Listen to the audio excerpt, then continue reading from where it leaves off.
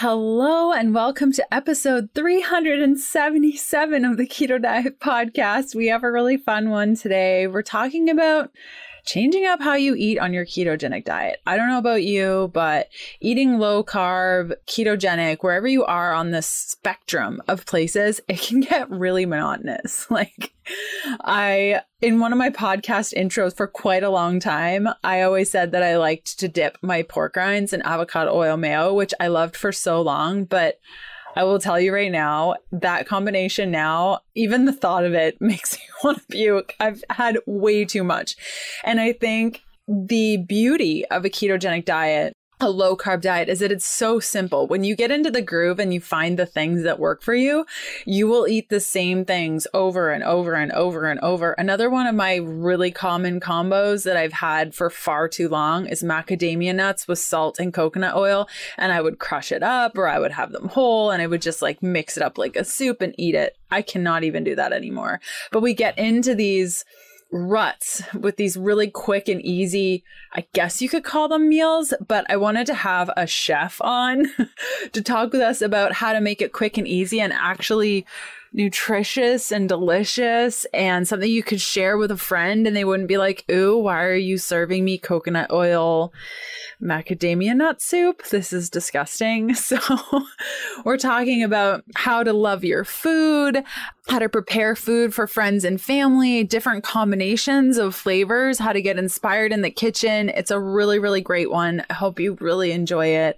Our guest today is Scott Parker, who's a 2 Michelin-starred chef who's trained at the prestigious Westminster Kingsway College in London. While mastering the culinary arts, Scott gained real-world experience while working at the Grosvenor House Hotel and Bentley's Restaurant 1880, headed up by Andrew Turner. After Scott left cooking in professional kitchens behind at age 26, he devoted his life to maintaining a healthy lifestyle and developing foods for some of the world's best retailers. Not only does Scott have a passion for making great food, but the subject of healthy living is a very personal one for him. After a health scare in 2020, he doubled his efforts to take good care of his body, which dovetailed nicely into Dr. Westman's low-carb approach. Before working together on End Your Carb Confusion cookbook, Scott and Dr. Westman teamed up to create an online cooking class for the Adapt Your Life Academy. So I'm going to include a link to Scott's book in the show notes today. If you're unsure where that is, just head on over to ketodietpodcast.com and look for episode 377. Otherwise, you should be able to just click around and find it in the app that you're listening to today's show on. And if you're listening to this on YouTube, it should be right down below. So without further ado, let's get to today's interview. Hey, I'm Leanne Vogel, and you're listening to the Keto Diet Podcast. I've put together a free 21-page guide on achieving weight loss on your keto diet if nothing is working, as a little thank you for being here today. Grab your free guide at ketoforwomen.com to get the steps you need to overcome the hurdles standing in your way. Hey, Scott, how's it going? Very well, thank you. Thank you so much for having me on. Yeah, of course. So I just shared your official bio, but why don't you tell us a little bit about yourself? Okay, cool. Where to start? So I've been cooking since the age of 15. I went to Westminster Kingsway College in London, where I studied full-time for 3 years. Whilst I was at college, I was working at different restaurants and hotels in London and finished at Pied à Terre, which was a 2 Michelin-star restaurant. And then spent the best part of 10 years working in Michelin-star restaurants, where I finished as head chef of Midsummer House in Cambridge, which was a 2 Michelin-star, or is a 2 Michelin-star restaurant. And after spending a long time in kitchens, I kind of had a realization that I kind of wanted to do a bit more with my life and sort of challenge myself to do something different. You know, working in kitchens is amazing, and Michelin is a really incredible sort of grounding and school for learning and a brilliant place to apply your trade. But I felt there was always more. So I went into the world of development, worked for a food manufacturer in London called Oscar Mayer for 5 years. Not the same as the one in the States with the sausages. This was a food manufacturer that's creating ready meals for all of the top retailers, which kind of exposed me to healthy meals and a whole plethora of different things. I worked on the Heston Blumenthal range. I worked with Waitrose, Sainsbury's, Tesco's, Morrison's, Audi, Lidl, all of them. I spent 5 years doing that. And then after that, moved over to South Africa, where I currently live with my wife. And I work for a company called Woolworths here. And my role here for Woolworths is Culinary Innovation Research and Development Manager. I have a team of 14 chefs. And we work on everything from sushi to baby foods, pizzas to breads. We've got cafes, a food service business. And I sort of look after a team of highly creative individuals, which is fantastic because I get to use my skills in a lot of different ways across many different categories. And then alongside that, 2 years ago, I met Glenn Finkel, who's part of Adapt Your Life Academy, who introduced me to Dr. Eric Westman. And I started doing some recipe development for his meal plan, or the phases for his meal plan, and really just was fascinated by this keto way of life. I mean, I've always been a very healthy person. I train quite regularly, and I've always sort of been conscious around healthy foods and diets and nutrition. But reading End Your Carb Confusion sort of opened my eyes to a lot more, and it's just a simpler way of sort of breaking down nutrition and understanding it a lot better for someone who spent the best part of his life cooking in fine dining restaurants, to where nutrition is not really at the forefront of how you develop a dish. It's more, how delicious does it taste? And the sort of challenge then came up, and I was asked to write a book that was sort of a follow-on from the first book, which was just an incredible challenge and incredible honor as well, to work with someone like Dr. Eric Westman. And I had Amy Berger help me as well, who was fantastic. She was just excellent at explaining everything. The difficulty with when we started the book is obviously I'm English and I live in South Africa, and we work very differently.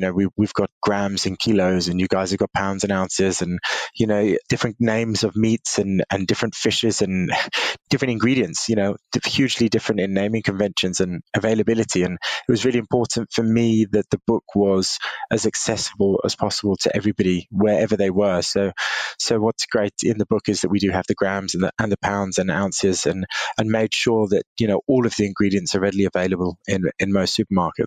So I'm probably diving in a bit too much into the book now, but yeah, so that's how I started working with Dr. Eric Westman, and the book then came from that. And we've now been on shelves or been available to buy for about 3 weeks now. That's so exciting. Yeah, we had Amy Berger and Dr. Eric Westman on the show in episode 287 talking about their book. And it's so cool to now have you on talking about that second phase about cooking. And I got to tell you, I'm Canadian. And so we do like a mishmash of like grams and cups and teaspoons and ounces and all sorts of, it's kind of a merging of things. And when I was writing my book, I chose to do the same thing of like, I'm just going to include all of it so everyone can decide how to measure this thing. Absolutely. But you know what made it really difficult is, so that's fine. And that's the route I went, and that's how we've done it. But then trying to do the nutrition. So I did all of the nutritional equations myself. I worked off 3 different platforms to work out, because, someone's cup of spinach versus, someone else's cup of spinach, it could be a completely different cup. Are they going to pack it in there? Are they going to, just lightly put it in there? So yeah, it was a real challenge. But, I think that we've got to a really good place. And like I say, it's accessible now to a wider audience. Yes, that's why I really feel like desserts always need to be in grams. I don't even understand why you would use half a cup of flour. Like, just don't do it. Don't put yourself in danger. Exactly. Okay, so I have more of a personal question for you. Like, did you always want to be a chef? And like, how did that come to light? It sounds like you're very passionate about food. Was that always a thing? Or at what point were you like, this is what I'm going to do? Yeah, so I think growing up, I always wanted to play rugby or soccer or any form of sport. At school, that was, my main focus. I absolutely loved sport and believed that I was probably going to end up becoming a rugby player. Quickly, the realization at 15, when there's, a wider competition and, it's not exactly as easy to become a rugby player as first thought. My stepdad had a pub in Oxford, and we used to go up there for weekends and holidays. And I've got 2 brothers that we would go and we would spend our time there, and he sort of put us to work. And my 2 brothers were very keen to work in the front of house as waiters, but I wasn't very keen on talking to people, and sort of it felt more of a show being in the front of house. So I did the washing up in the back, and I was in this kitchen and I was just watching these chefs create these dishes and take whole fish from the back door and fillet it down and create these incredible meals. And then I'd hear my brothers coming back through with empty plates and, passing comments to the chef saying, oh, table 6 loved that. And, table 8 just said it was the best steak they've ever eaten. I just thought, this is pretty cool. You can literally create this just feeling of happiness from food, from ingredients. And it kind of became an obsession from there. And I think that, once I finished working in the pub, I said to my stepdad, he sold the pub 2 summers later. And I said to him, I still want to work in the kitchens. And back then it was a bit difficult to get into kitchens at that age. So the next summer, they managed to get me a job in the hotel around the corner where I was doing washing up for 3 days a week. And I was managed to peeling potatoes the other 2 days. And it was a bug, it was just this absolute joy of seeing something created from nothing and just how it made people feel and how it made people so happy. I just couldn't believe that food could do that. And the more I tasted, the more I got sort of engrossed by it. That's amazing. That's such a beautiful story. And I know, having worked in a kitchen, not like that at all, but I noticed that the lifestyle is quite a challenge, at least in Canada where I grew up working in restaurants. There was a lot of drinking, a lot of partying, a lot of not eating, a lot of long shifts, a lot of poor quality food. How do you remain, is it like that where you are? And how do you remain healthy in that space? Yeah, no, that's a really good question. So at the time, I'd finished being the sportsman at school and, really looking after myself to exactly that, working all the hours under the sun, eating on the hoof, and eating as whatever you can, just stuff in your face. And, it's just about maintaining some form of fuel to keep you going through the day.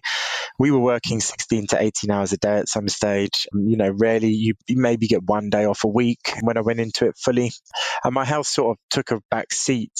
And it's completely changed now. The industry's moved on hugely. Staff meals and working hours and working conditions are certainly not what they were when I was in kitchens. And it was something that when I left, it was one of the bigger reasons that I left the industry, is that I realized that, I can't do this forever because I'll be dead before, I'm 40. It's, working those hours. And actually, food is such a powerful tool that can make someone happy. And I realized that, whilst I'm doing it at the very highest level, I'm neglecting myself. I didn't go to any birthdays or funerals or 21sts or 18ths. I missed people's life sort of achievements because of the kitchen, and stepping out gave me that opportunity to work less hours and really focus back on myself. And I think that, cooking in kitchens is probably one of the most selfish but unselfish things you can do, especially in Michelin, as all I cared about was 2 Michelin stars, and that's all I wanted to do. And that's what I did. But actually, I was cooking that food for other people. So it was kind of a strange cycle. And then stepping out, really my priority was myself. I went back to playing rugby again, reduced hours. I was back in the gym, eating healthily. And it became more of a priority in my life and realize that at a young age that, you're not going to be able to work 18 hours a day and drink Coca-Cola and, eat burgers every day. And it's just a really unhealthy lifestyle, and something that, I'd look back now and I certainly wouldn't be doing it the same way I was then. But like I said, the industry has moved on, and a lot of, mindfulness and people's health are really a priority now.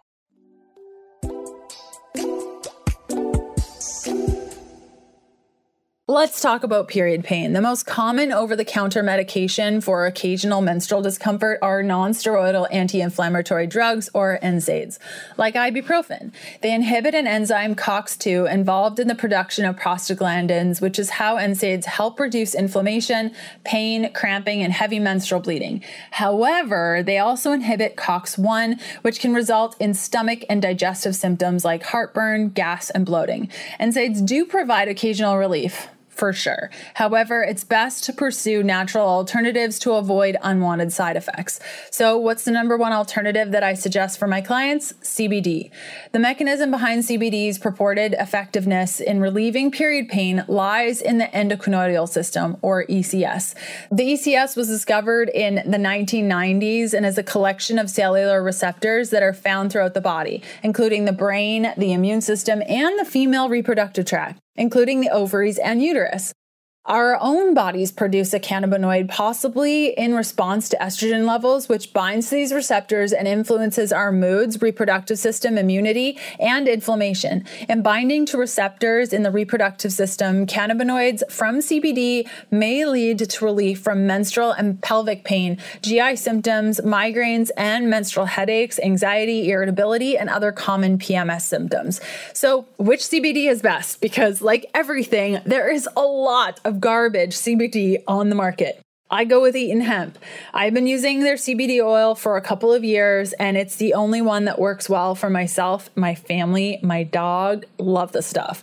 When you go to eatonhemp.com/keto diet, you will save 25% with the code keto diet, and you'll be given a 30-day money back guarantee. Doesn't work for you? Get your money back. Use the code keto diet at eatonhemp.com/keto diet. That's amazing. That's very, very good to hear. And when you met Dr. Eric Westman, were you familiar with low carb? Did those sorts of things come up when I would imagine at that level of kitchen, somebody's probably not saying, I'm low carb. Could you change my meal to take away the bread or whatever? Like, what was that transition like for you? Did you know low carb? So I knew low carb. I worked on a few ranges for supermarkets in the UK, ready meals that were low life carb control and calorie controlled, and there was a few keto ranges. But I would never really delved in as deep as I did once I'd read the book. And I think, like I've said to you before, when you're cooking at Michelin, the last thing you're thinking about is someone's, you don't go to a Michelin-star restaurant to eat a healthy meal. You go there because it's a treat and a special occasion. Well, at least hopefully that's what you do. And then just listening to Dr. Eric Westman and reading through the book just gave me such a better understanding and, more of a connection actually. And I personally have gone through his phases. Even when I wrote the book, I spent the best part of 8 weeks on phase 1 on the diet, just to really understand it and testing the recipes and to make sure that, that they worked.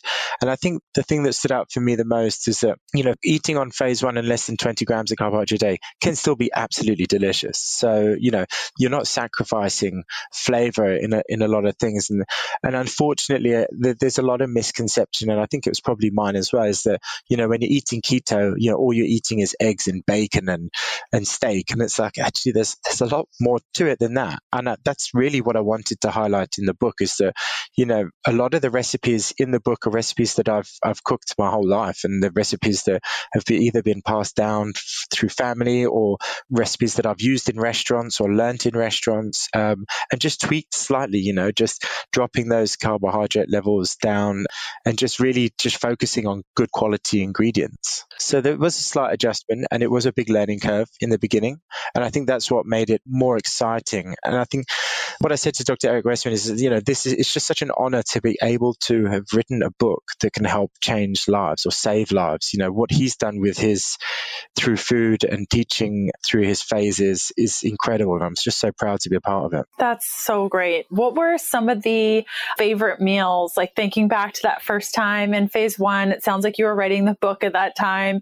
You're challenged by eating 20 grams of carbs a day. What were some of the go-to things, because you're right, there is a lot of misconception around, well, if I eat a ketogenic diet, it's going to be Diet Coke, Slim Jims, bacon, and eggs. What were some of the things outside of that helped you hit phase 1 that's more inspiring than a plate of bacon? Yeah, I mean, I love eggs anyway. Absolutely adore them, whether it's duck eggs or, proper free-range eggs. And we get some fantastic ones here. And just, a simple poached eggs with the fried halloumi and pancetta is a nice one. And when asparagus is in season, you can't beat, a boiled egg and just dipping asparagus inside there. The simplicity of it for me is just using those great ingredients when they're in season. And I talk about it quite heavily in the book, is that, if you're able to build those relationships with your butcher or your fishmonger or even your grocer to understand when things are in season, you can eat really incredible foods. Some of the things that I loved developing in the book was things that are dear to me. The cottage pie, I love a cottage pie, but it doesn't have to be topped with a thick layer of mashed potato. And I do it with a really nice crushed cauliflower mash. And, even in the bolognese or the ragu, just leave the carrots out, use that celery, slowly cook it down, almost that sofrito with a touch of star anise, which which produces this phenolic flavor compound that enhances the flavor of the meat. It's just things like that just really got me excited, is that, I've got lasagnas in there, moussakas, and they're all traditional things, but they're just done slightly differently. I char grill my zucchinis to get that smoky layer instead of using pasta. And I find it's actually even more delicious than a classic lasagna, because you've got another layer of flavor that you wouldn't have. And the same with the moussaka in there, char grilling your aubergines and getting that layer of flavor and laying that up. There's so many, I don't know, they're all so good. It's like trying to pick your favorite child. There were all sort of the things that, and I'd often make big batches of things. I often eat just poached chicken breasts. I'll poach off, just gently poaching chicken breasts and leaving them in the fridge, and you can, shred them down and put them into a salad, or, through some zoodles, and just have a really nice Thai broth. Just the simplicity of the cooking, I think, for me really is what I wanted to get across. And that's the way I've always cooked. That's amazing. And even as you're speaking, one thing that caught my attention was boiling the egg and then dipping the asparagus in the egg, instead of what we would do at home is cut up some toast, put some butter on it, and dip that in the egg. And so that's such a great idea. I'd never thought to use asparagus for that. Yeah, it's simple. And, even I haven't got the recipe in there, but there's lots of recipes that didn't make the book, but they're still there. If there's another one is, taking your celery, and we all use the beautiful stalks, but those leaves are delicious. And if you dry them out with some salt, celery salt on a boiled egg with asparagus, it's just heaven. And you can go one further. There's a brown butter hollandaise recipe in the book as well, which just, tops the whole thing off. It is indulgent, but, it's one of those things that you can have once every couple of weeks as a little bit of a treat, and it's just delicious. That's wonderful. I think one of the huge pitfalls to the ketogenic diet, I know that I've experienced it, many, many, many of my clients have experienced it, is just being so tired of the same food over and over and over. Like, I can barely eat macadamia nuts now. If I eat another macadamia nut, even the smell of them, I just can't even. So what I'm hearing from you, now I need a copy of your book when I have access to get actual good groceries that aren't in the Caribbean, but it's just the love of food and the combination of flavors. I think your book could be really, really helpful for those that are just stuck in a rut. And if they eat one more, mayonnaise dipped pork rind, they're just going to die. You just get so Absolutely. bored, just so bored. Would you agree? Yeah, absolutely. I think, the premise, I sat down and I've planned menus my whole life. So I've developed ranges for some of the best retailers in the world. And it's, I know what people like. We know through trends, we know with what we do, we see it through sales. And it's okay, cool. The people love carbonara, and people love a lasagna, and people love cottage pie. But how can we make that accessible? How can we make that, first of all, easy to make and not have 100 different ingredients, which was a big thing for me. So a lot of the recipes, have 5, 6, maximum 7. I think there's 1 or 2 that's got a few more. So it's got to be simple, not many ingredients, and just those flavors that are accessible. And then, okay, have we got all our bases covered here? Otherwise it's all going to be chicken and steak. So, there's shellfish recipes in there. There's prawns in there. There's calamari in there, chorizo. So I really tried to cover all bases. And believe it or not, there is a few vegetarian recipes in there as well, because, that's another thing. It is very difficult to maintain ketogenic diet just being a vegetarian. It's not impossible, to be honest, especially on phase 1. There's quite a lot of phase 1 vegetarian recipes in there as well. So, I really wanted to make sure that it appealed to as broad a spectrum of people as possible, to help as many people as possible.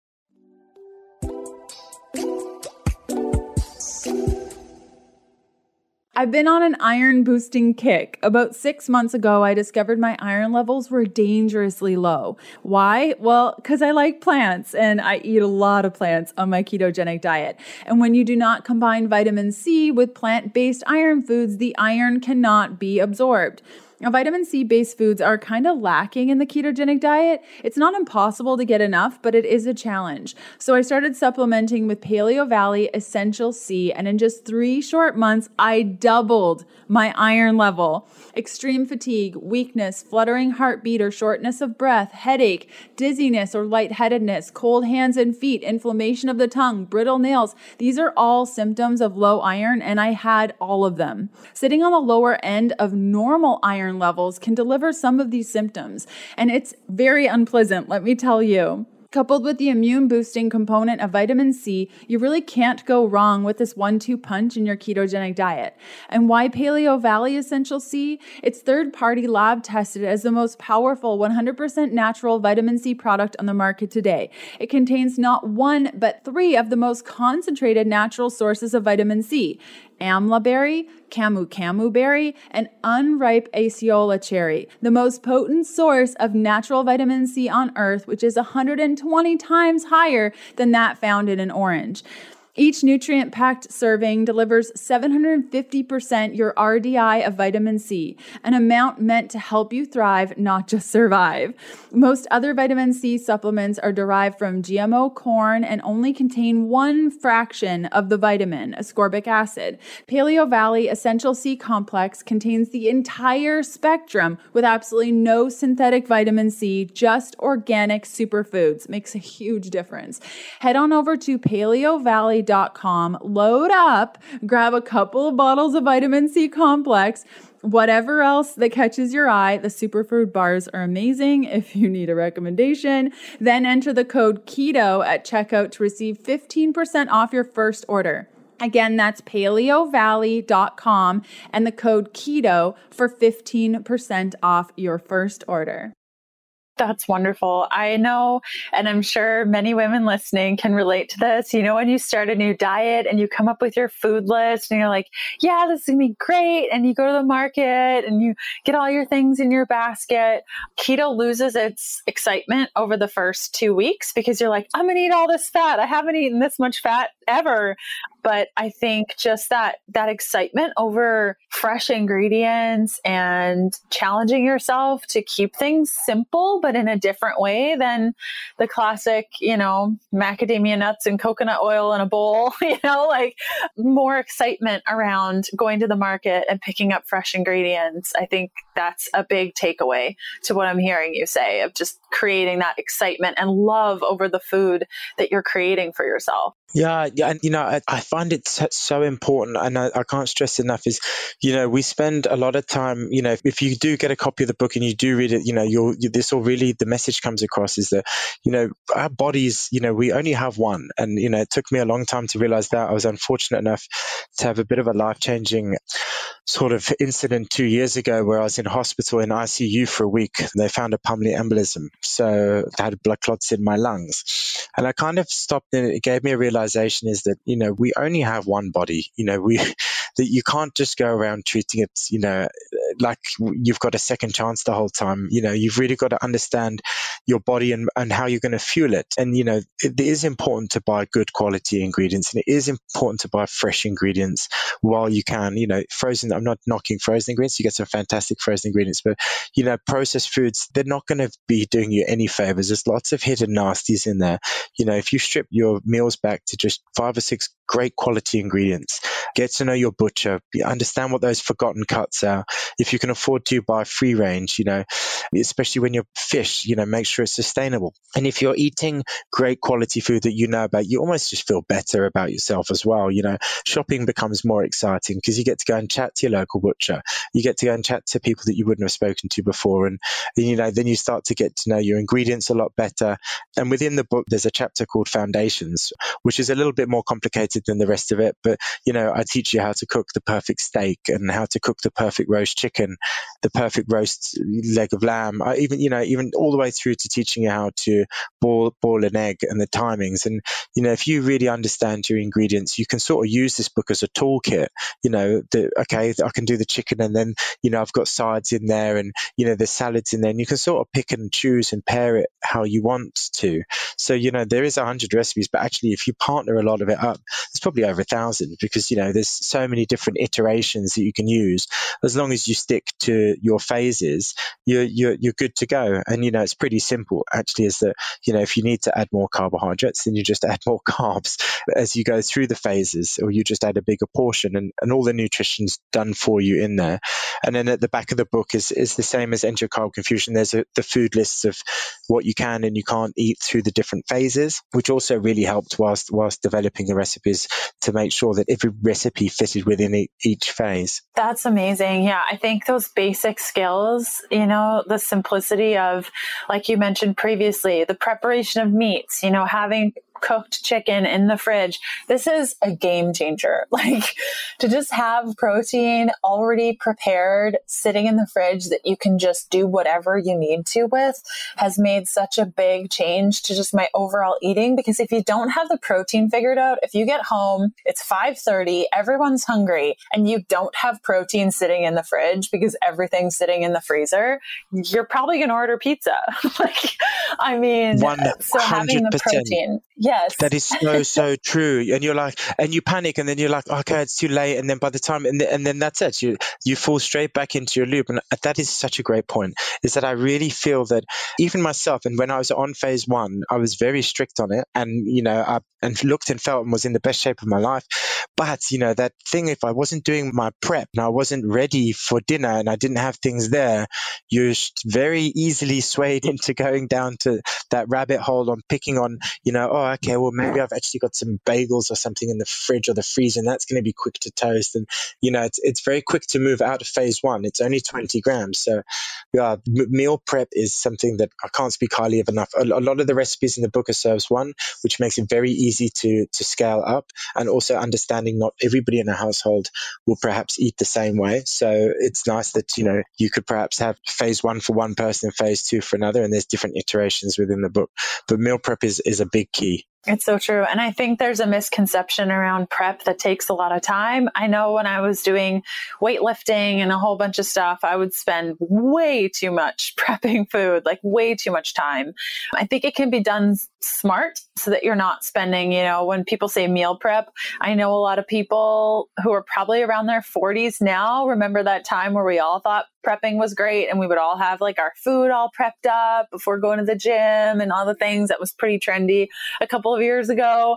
But now, perhaps 20 minutes every couple of days where I'm just prepping a bunch of stuff and putting it in the fridge, and it really doesn't take that long. Yeah, exactly. As long as your proteins are there and they're handy, and, vegetables, they're, most of the time you can eat just blanched, just, dipped into hot water, and, just to break that enzyme down, or even just char them, or even raw. It's very simple. As long as your proteins are sussed, then you're pretty much good to go. So you mentioned servings of 1 in your book. How does this incorporate into cooking for the family? Do you get into that? How does one manage that situation? Yeah, so once you go through to the foundations sort of chapter, they are bigger joints, it's whole chickens and whole cuts of meat.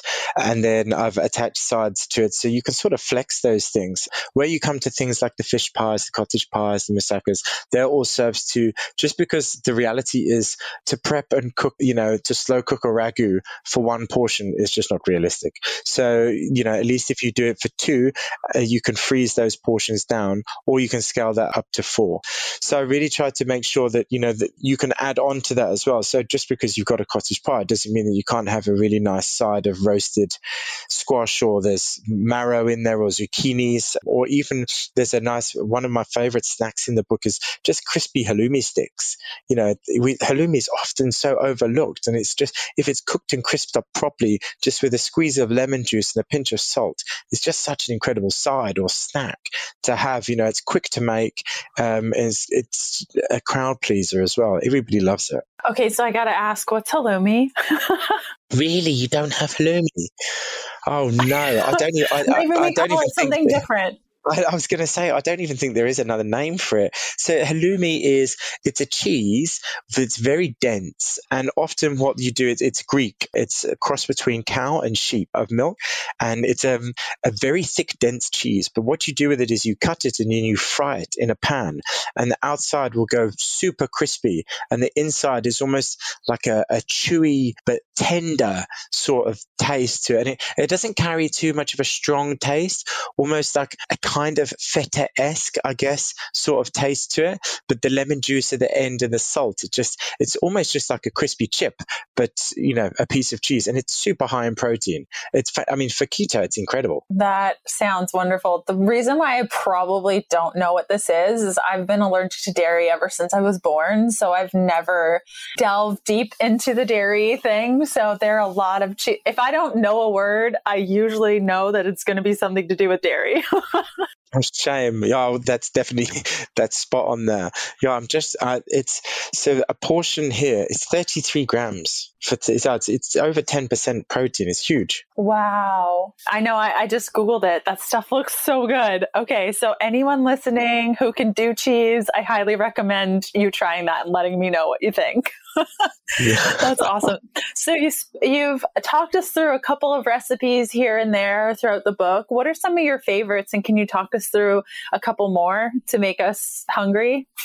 Yeah, absolutely. So the book is sort of broken up into, we've got breakfast in there, we've got sides, we've got snacks, the foundations, which I've spoken to you about, and then we get into sort of some soups in there, and then the main courses. And what's really great about the book is at the back of the book, in the sort of the appendix, there's a picture of the recipe index is a picture of each of the dishes with the page number. So you can just turn to the back and flip through quickly and say, okay, broccoli and feta frittata, lovely.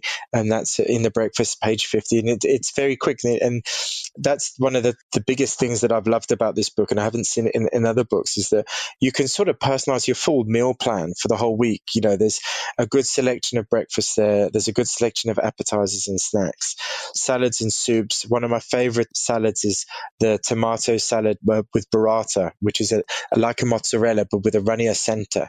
And that was fantastic to make, because in South Africa, we get these beautiful heirloom tomatoes. They're all different colors, just so vibrant and fresh. And just pick it with some fresh basil. The burrata goes on there, and there's a dressing that just goes over the top. Once in season, that is a fantastic, fantastic little salad. The cauliflower cheese and pancetta soup is another favorite. I love the combination of the creamy cauliflower with that cheesy note, and then that salty, crispy pancetta that just gets scattered over the top. I mean, who doesn't like chicken wings? I've got a fantastic crispy chicken wing recipe that's done in the oven that's actually very quick to use, and that's also on the phase 1. Oh, main courses. I have to cast my mind back. The seared tuna with avocado, cucumber, and tomato salad was delicious. Very, very good. The black pepper chicken ramen. Again, the black pepper chicken ramen recipe was actually a recipe that came up with because I had lots of leftovers. We did a roast chicken on the Sunday. I picked the roast chicken down. I made a broth with the bones. Then that broth was sort of the ramen broth. I put zucchini noodles in there, boiled egg in there, the pulled chicken, some coriander, lots of cracked black pepper, and a touch of soy sauce. I mean, it was that simple and it was that delicious. And it's really, a lot of the recipes are that simple and easy to make. And we've got everything in there from lamb to haddock, pork. We've got all different types of fish. There's even a more mariniere, a traditional mussels recipe in there. Yeah, I don't have a favorite. There's so many good ones. It's difficult. Chicken curry is actually very good. So chicken curry is actually a British, it's the national dish of Britain. So that was quite a nice one to put in there. So there's lots of British dishes. There's a few South African dishes in there. There's a few Italian dishes in there, a couple of American dishes in there. So yeah, there really is something for everyone.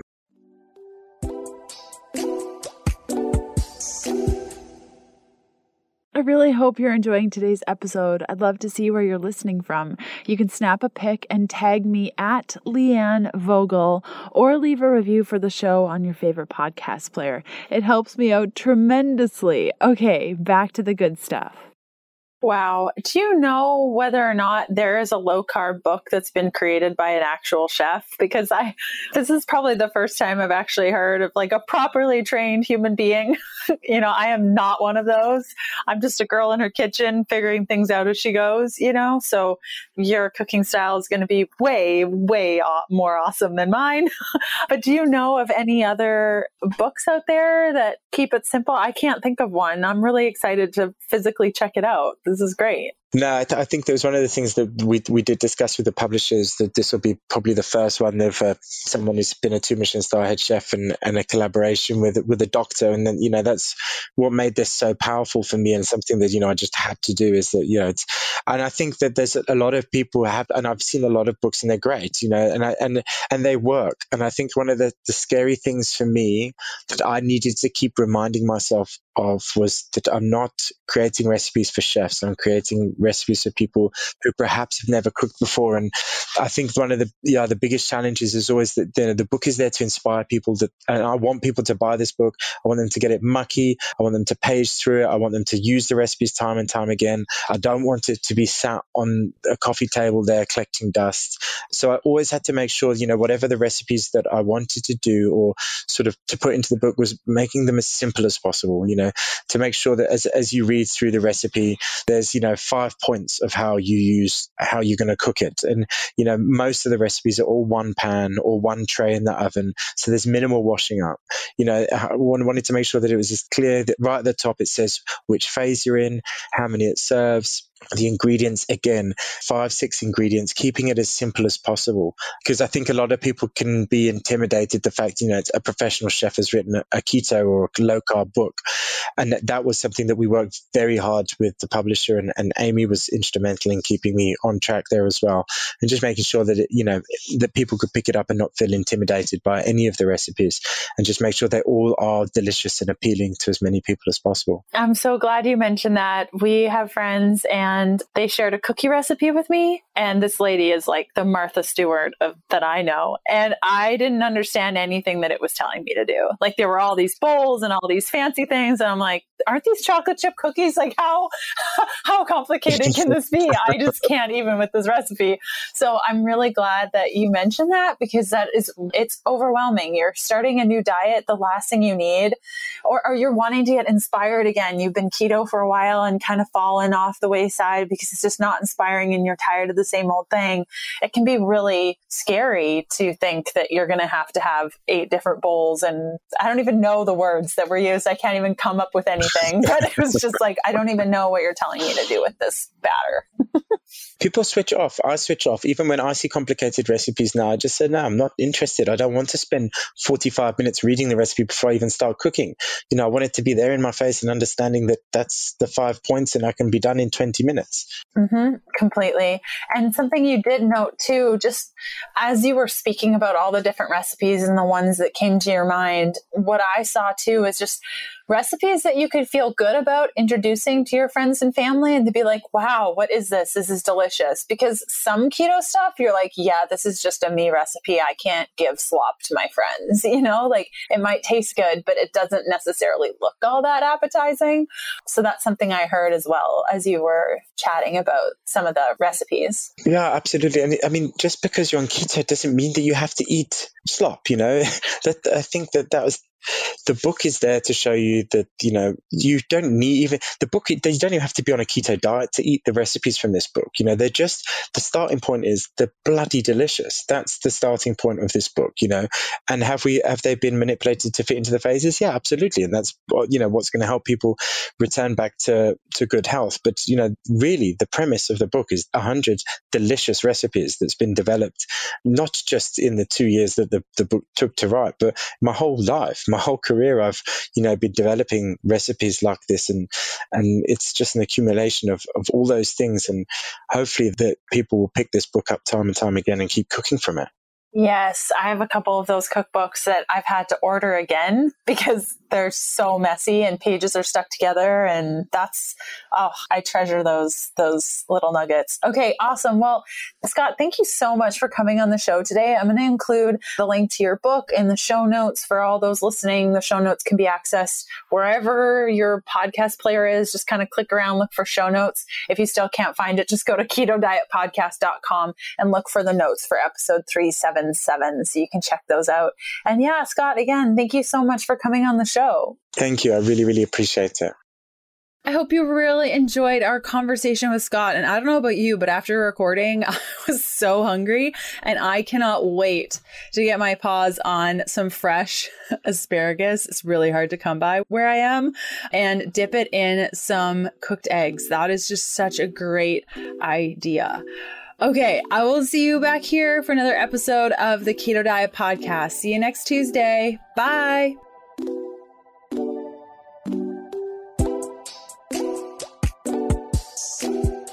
Thanks for listening to the Keto Diet Podcast. Join us again in a couple of days to discover more Keto for Women secrets for your fat-fueled life. Music for the Keto Diet Podcast provided by Yechi. Follow Jacob on Instagram at Yechi_official and on Spotify as Yechi. That's YECHI. The Keto Diet Podcast, including show notes and links, provides information in respect to healthy living, recipes, nutrition, and diet, and is intended for informational purposes only. The information provided is not a substitute for medical advice, diagnosis, or treatment, nor is it to be construed as such. We cannot guarantee that the information provided on the Keto Diet Podcast reflects the most up-to-date medical research. Information is provided without any representations or warranties of any kind. Please consult a qualified physician for medical advice and always seek the advice of a qualified healthcare provider with any questions you may have regarding your health and nutrition program.